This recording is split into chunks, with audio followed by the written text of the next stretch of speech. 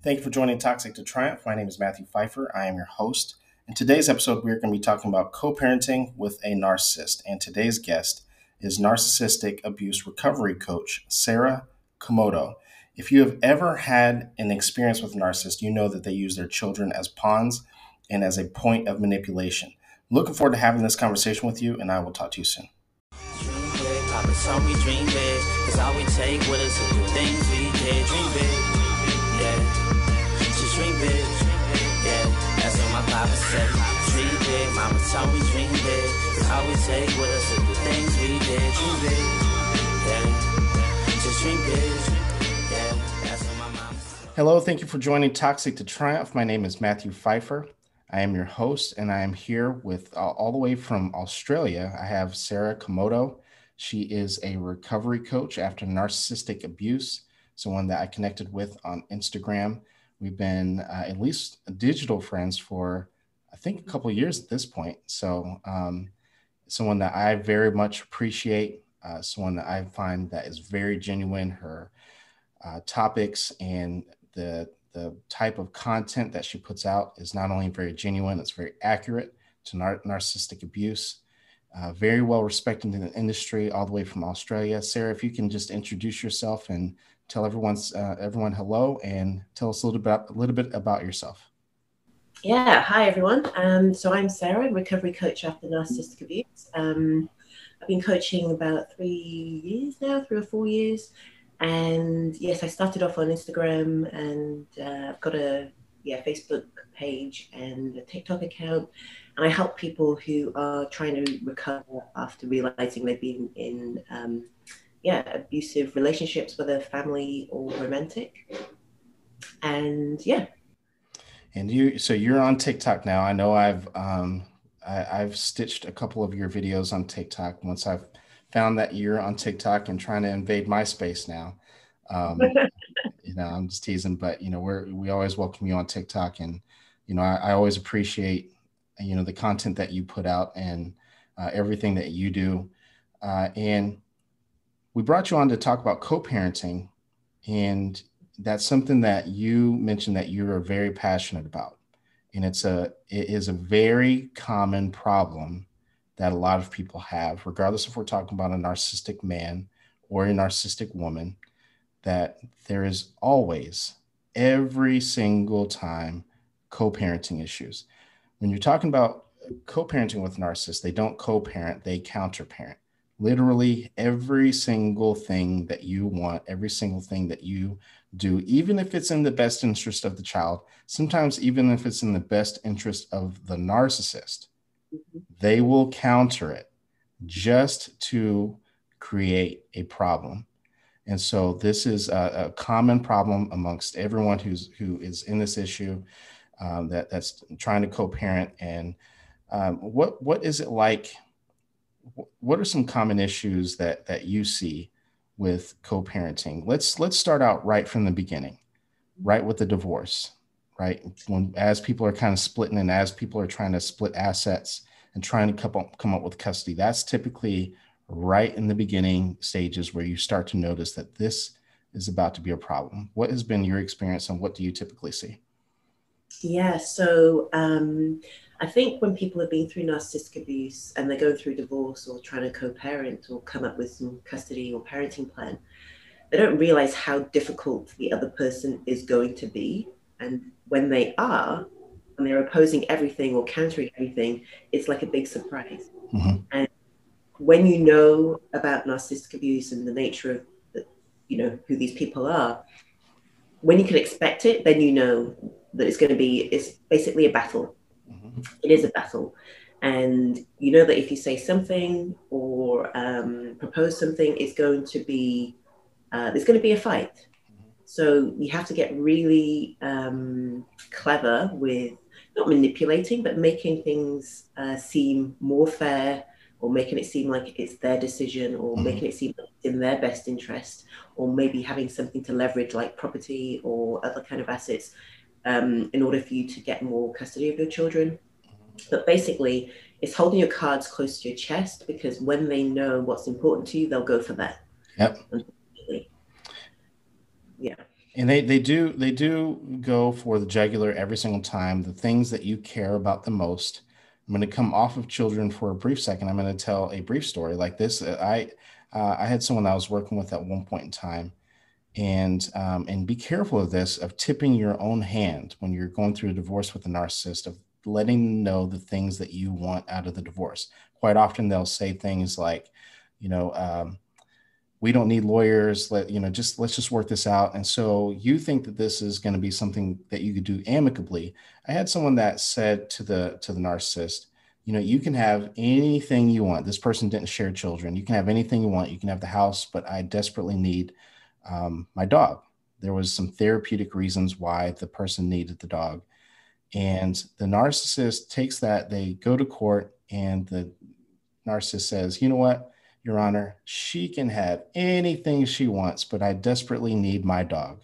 Right. And so they're going back and forth in court over a dog. Right. And as much as attached as everyone is to a dog, they were able to settle the house, but they're fighting over dogs specifically because the narcissist wanted to create post discard abuse. And that's what they do with the children as well. Right. So it sounds like one of the things that you do is you try to advocate for people to try to gain as much custody as they possibly can. So let's start there. What does that look like? What are some things that, so you mentioned already them leveraging property, like what type of strategy do you put in place to be able to make that happen? Well, basically, I do advise people to document everything, record everything, big or small, because you never know when you need it. Also, any communication that you have with the narcissistic parent, to strip out all of the emotion. Don't give them anything, don't feed them anything, stick to facts. See it like a business transaction or business email. I had one client who would have text arguments and back. I'm like, move to email. Move to email not only protects you, it's documented, it slows down the rush and the ding, ding, ding, ding, ding, and his use. And he knows then that can be used because he knew about legal issues. So, and he didn't like it, but it's like, if you don't communicate via text, they have no choice but to communicate via email. So it's like, I say this, it's like dog training. You train them how it's going to be. And then she was so anxious about moving to email, but it was like the best thing for her because it gave her that quietened that anxiety, and he couldn't bombard and blow up her phone. So also, so documenting everything, speaking to your children, making sure that they're emotionally okay. I mean, it's like every time they go to see the other parent and then, question them and quiz them, just really hone in on their emotions and how they're feeling, and get feedback from them on what it's like when they go over there, because a lot of goes on. Usually the other parent is going to say the dad is the Disneyland dad, the fun dad, or is like outwardly abusive to them, and or slandering the mom and trying to alienate the mother and the children, trying to get the child to hate the other parent, which and they don't stop, even if there are court orders in place, they don't stop. No, because it's what they do. Right. they don't think that the rules, they don't think that the rules apply to them. Right. They actually think that what they're doing is right. What they're doing is accurate. Right. You're the enemy, and I'm saving the children from this big bad person is how they think. Right. And they eventually get to a point where they convince themselves of that, and they actually truly believe these vicious lies. So you mentioned texting and moving over to email. What's your experience with Our Family Wizard? Are you a big advocate of Our Family Wizard? Yes. I mean, we don't use that here in Australia, but I do advise people, and a lot of people haven't even heard of that, like the US clients I have. And it does slow down the communication. It does kind of force them to comply. So I do say and advise, like, if you can move over there.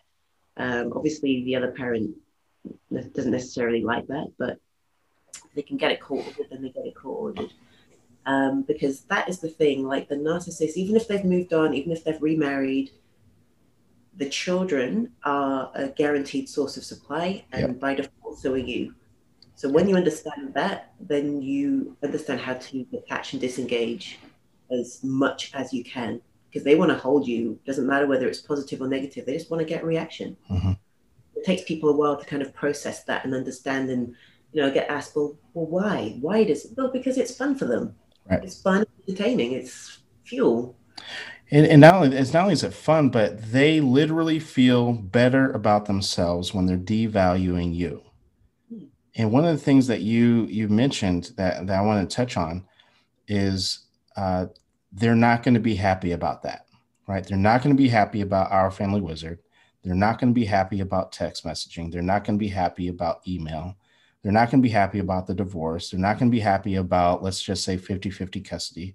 They're not going to be happy about anything because they're losing what they actually want, power and control, right? And so I tell people that your goal is not to make them happy. You weren't able to do that while you were married. You're not going to be able to do that in the divorce. What's been your experience with the people that you work with trying to make the other person happy?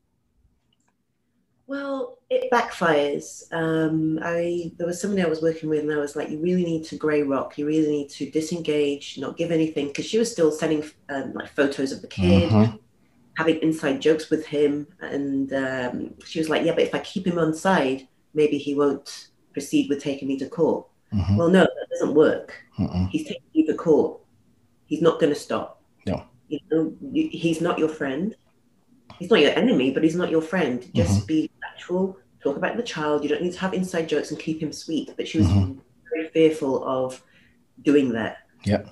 So, but he's angry anyway, and he's taking you to court. Just carry on. Be the grey rock, be indifferent.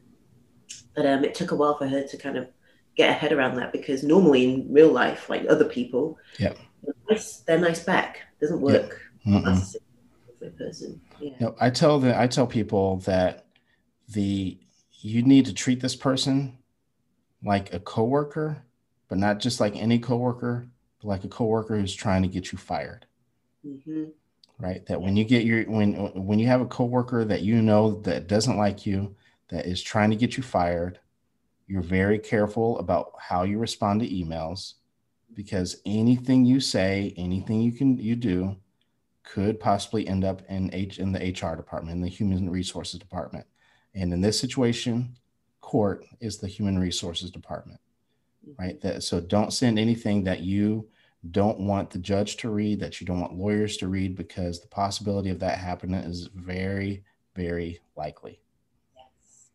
Yeah. And just on that, whenever, when people want to respond to the narcissist, or the narcissist has accused them of something, they want to defend, they default to defending and explaining. But I say, imagine that a lawyer or the judge is going to read this. They don't care about the emotion. They don't care about, you hurt my feelings. Why could you do it? Just be really factual, because then that's really easy to detect the facts and what's actually gone on. Strip all the emotion out of it. Yeah.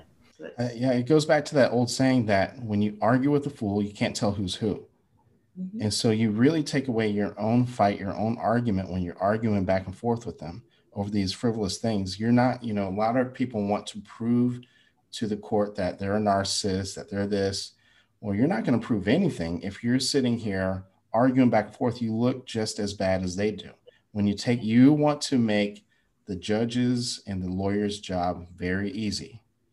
Right. And this is where some emotional intelligence, some emotional self-control comes in, which is difficult in the moment because you've been so emotionally manipulated by this person for so long. But you have to dig deep, and you have to, regardless for working with myself, yourself, or another coach or therapist, you have to learn some of these skills pretty quickly, or this could potentially begin to spin out of control. And if the narcissist knows that what buttons to press, it is going to be messy.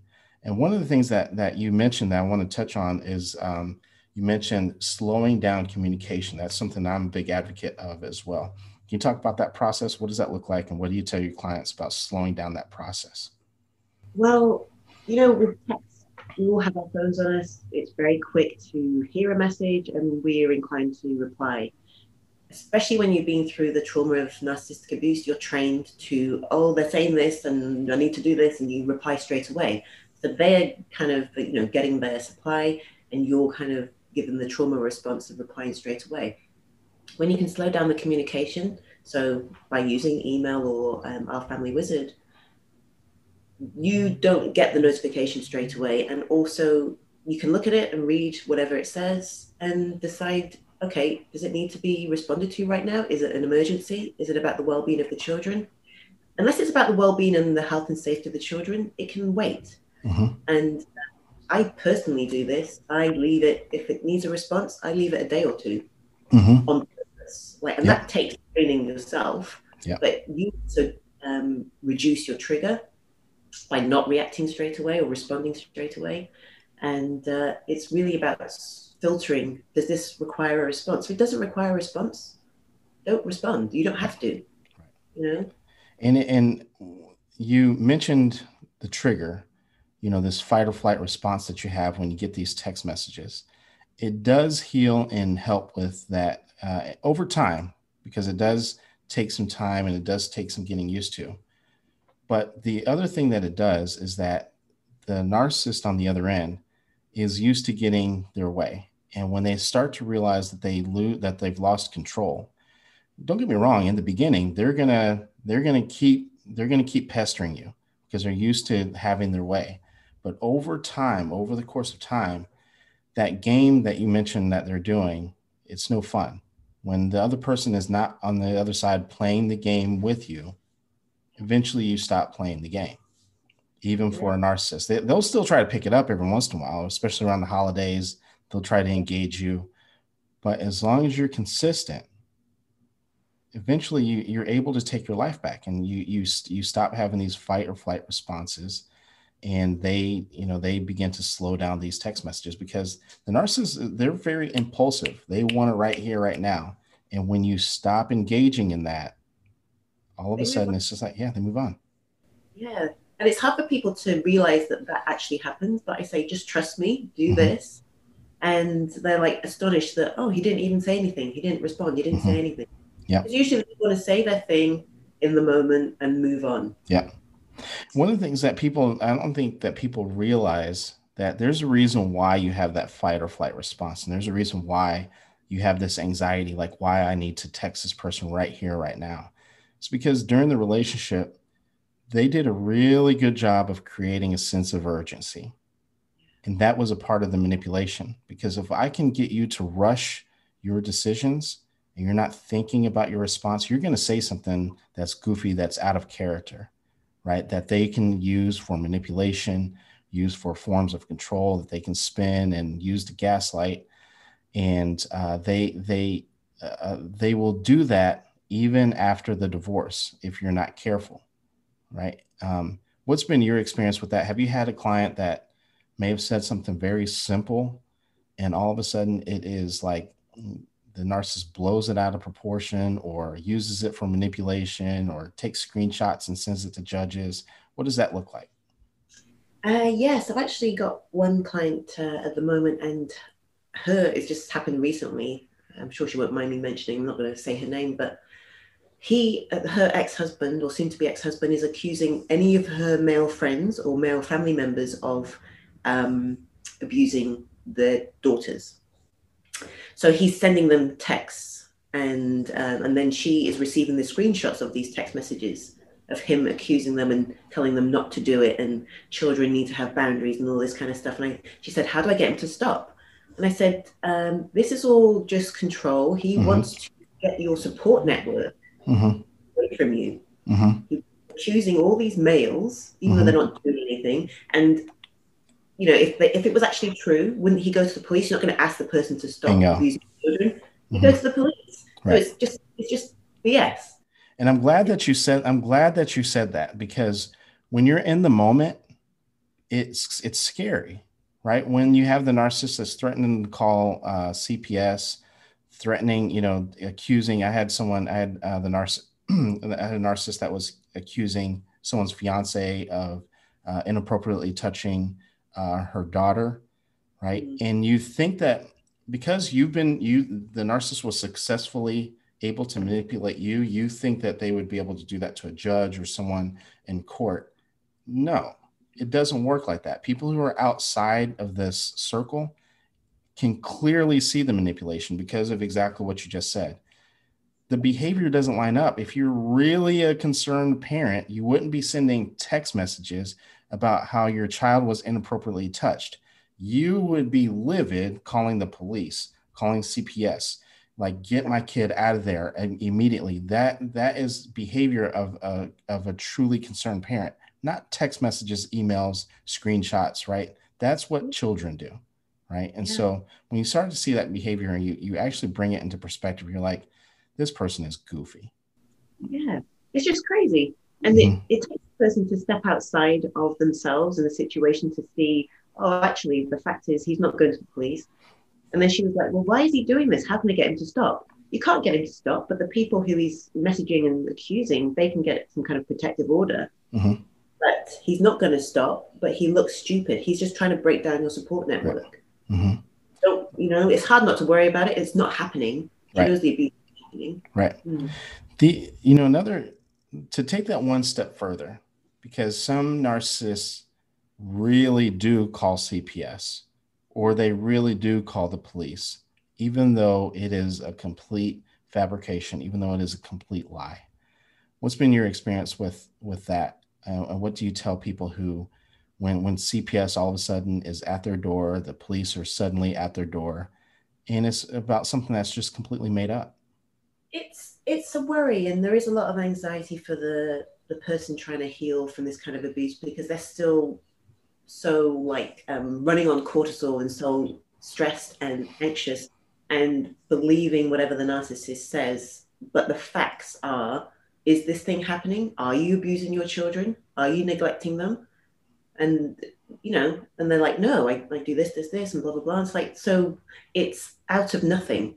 Yes, CPS have come, or yes, the police have come, but what is your argument? Right. What are the facts? What is the truth? Right.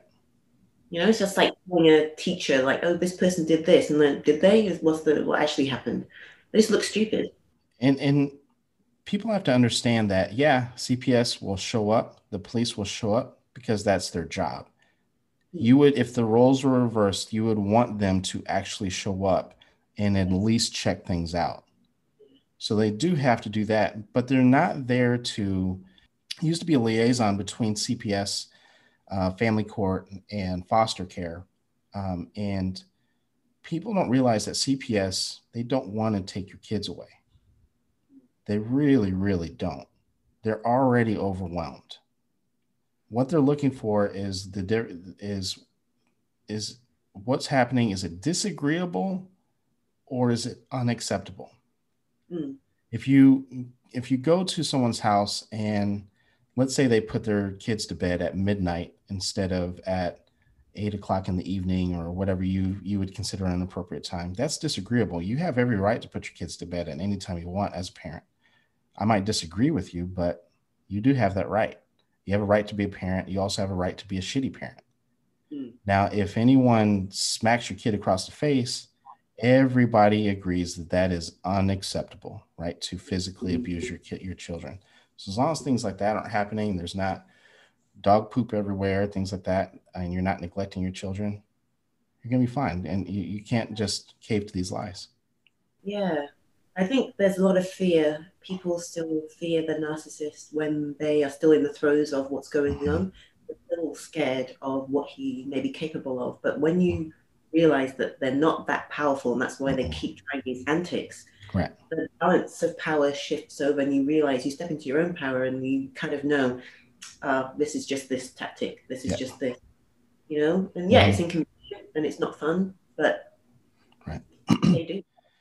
Now, let's talk about supporting the children through this, because we also know that when you're co-parenting with a narcissist, they do what they can to try to manipulate the child, to try to convince them that you're a terrible mother, that you're a terrible father. You know, when you begin to date again, they accuse you of cheating with this person, even if you didn't even really meet them until after the divorce was final. They do all sorts of vicious things. What do you tell the people that you work with about the child and how to support them? Where do you go from there? Yeah, it's one of those things where I mean, I'll just say again, it's usually the mum who's really worried about that. Although I did have a male client who was worried about that because I'll say about the male client, the daughter's mum was lying about the dad, just saying all kinds of things, messing with the daughter's mind, and the dad wasn't sure how to handle it. Mm-hmm. I advise people, your child, your children, they need to know who the emotionally safe and healthy parent is. Mm-hmm. Like, safe for me. Yes, this person may be the Disneyland dad, buys them all this kind of, everything, takes them everywhere and like seems great compared to you. But who is there for them emotionally? Who allows them to have their emotions? Right. Who sees them like they're a human and Right. doesn't try and put them in a box and control them? Yep. And it's hard for people to like not feel like, oh, he just buys them everything and I can't really provide for them that way. It's like, yes, but what the narcissist can't do is be there for them emotionally. Right. You can, but you have to get strong within yourself to be able to teach your children how to not become a people pleaser, how to set boundaries, how to ask questions and question everything, even if it's from you as well. So I think emotional safety is number one, to know who is emotionally safe. In your children, people think that the children, yeah, they like the Disneyland dad. They like the Disneyland mom that gives them anything and everything they want. They like it in the moment. But kids also know what they need. And people take that for granted. They think that the Disneyland dad, the Disneyland mom, that is ultimately going to win over. It doesn't. And the reason why go ahead, I'm sorry. Go ahead.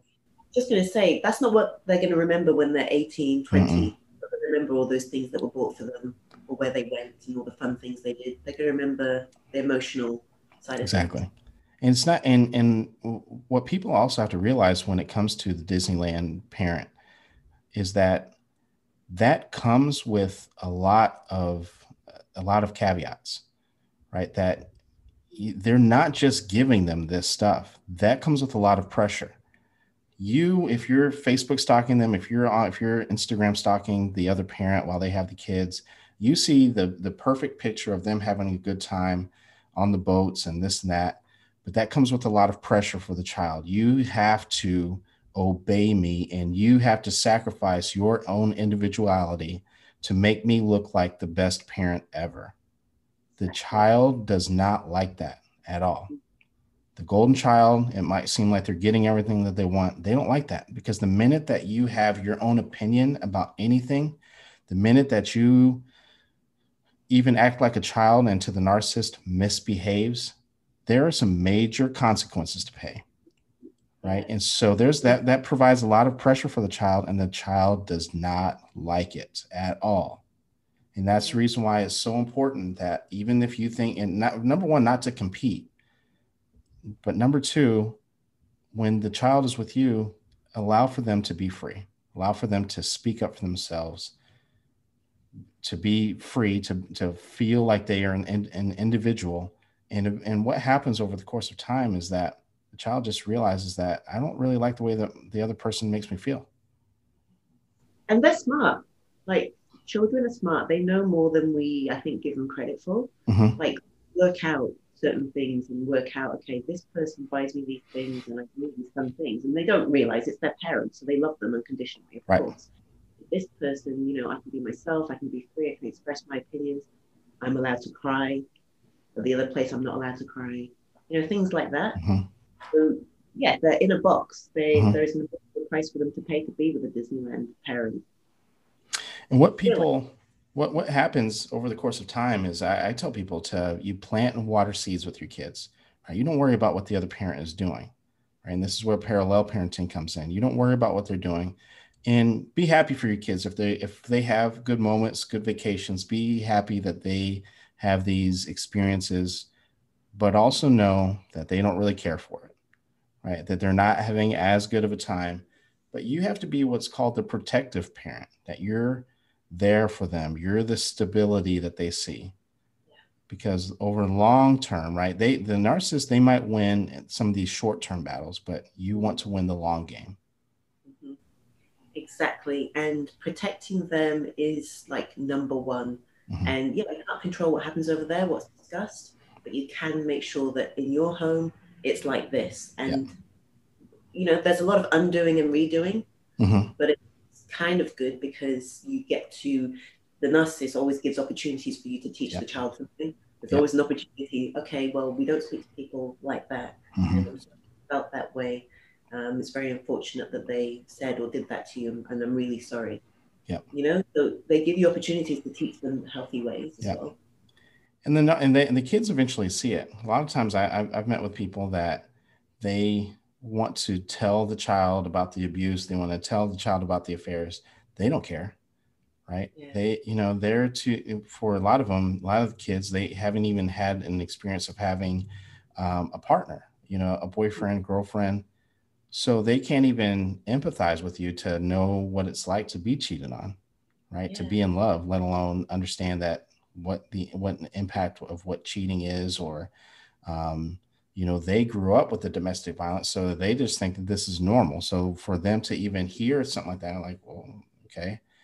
Well, still mom, it's still dad. I still love them, right? They because when they're in an abusive situation, they see both good and bad in them. Yeah, just like the partners did. And that's the thing. There have been a couple of people who want to tell the children, and I think we have to be age appropriate when we explain anything to them. Use stories, use other situations that are age appropriate. Right. Wait until they're of an age when they're asking questions, but don't tell them how you would tell your friend, because it's just going to mess them up, and they're just going to say, well, you said that, and he said that, or she said that. You're both the same.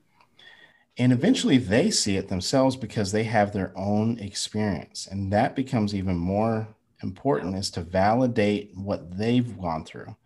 I had someone I was working with, and the son came home, and he didn't see it for a long time until one day he came home, and the mom could just tell that he was down, and like, hey, son, what's up?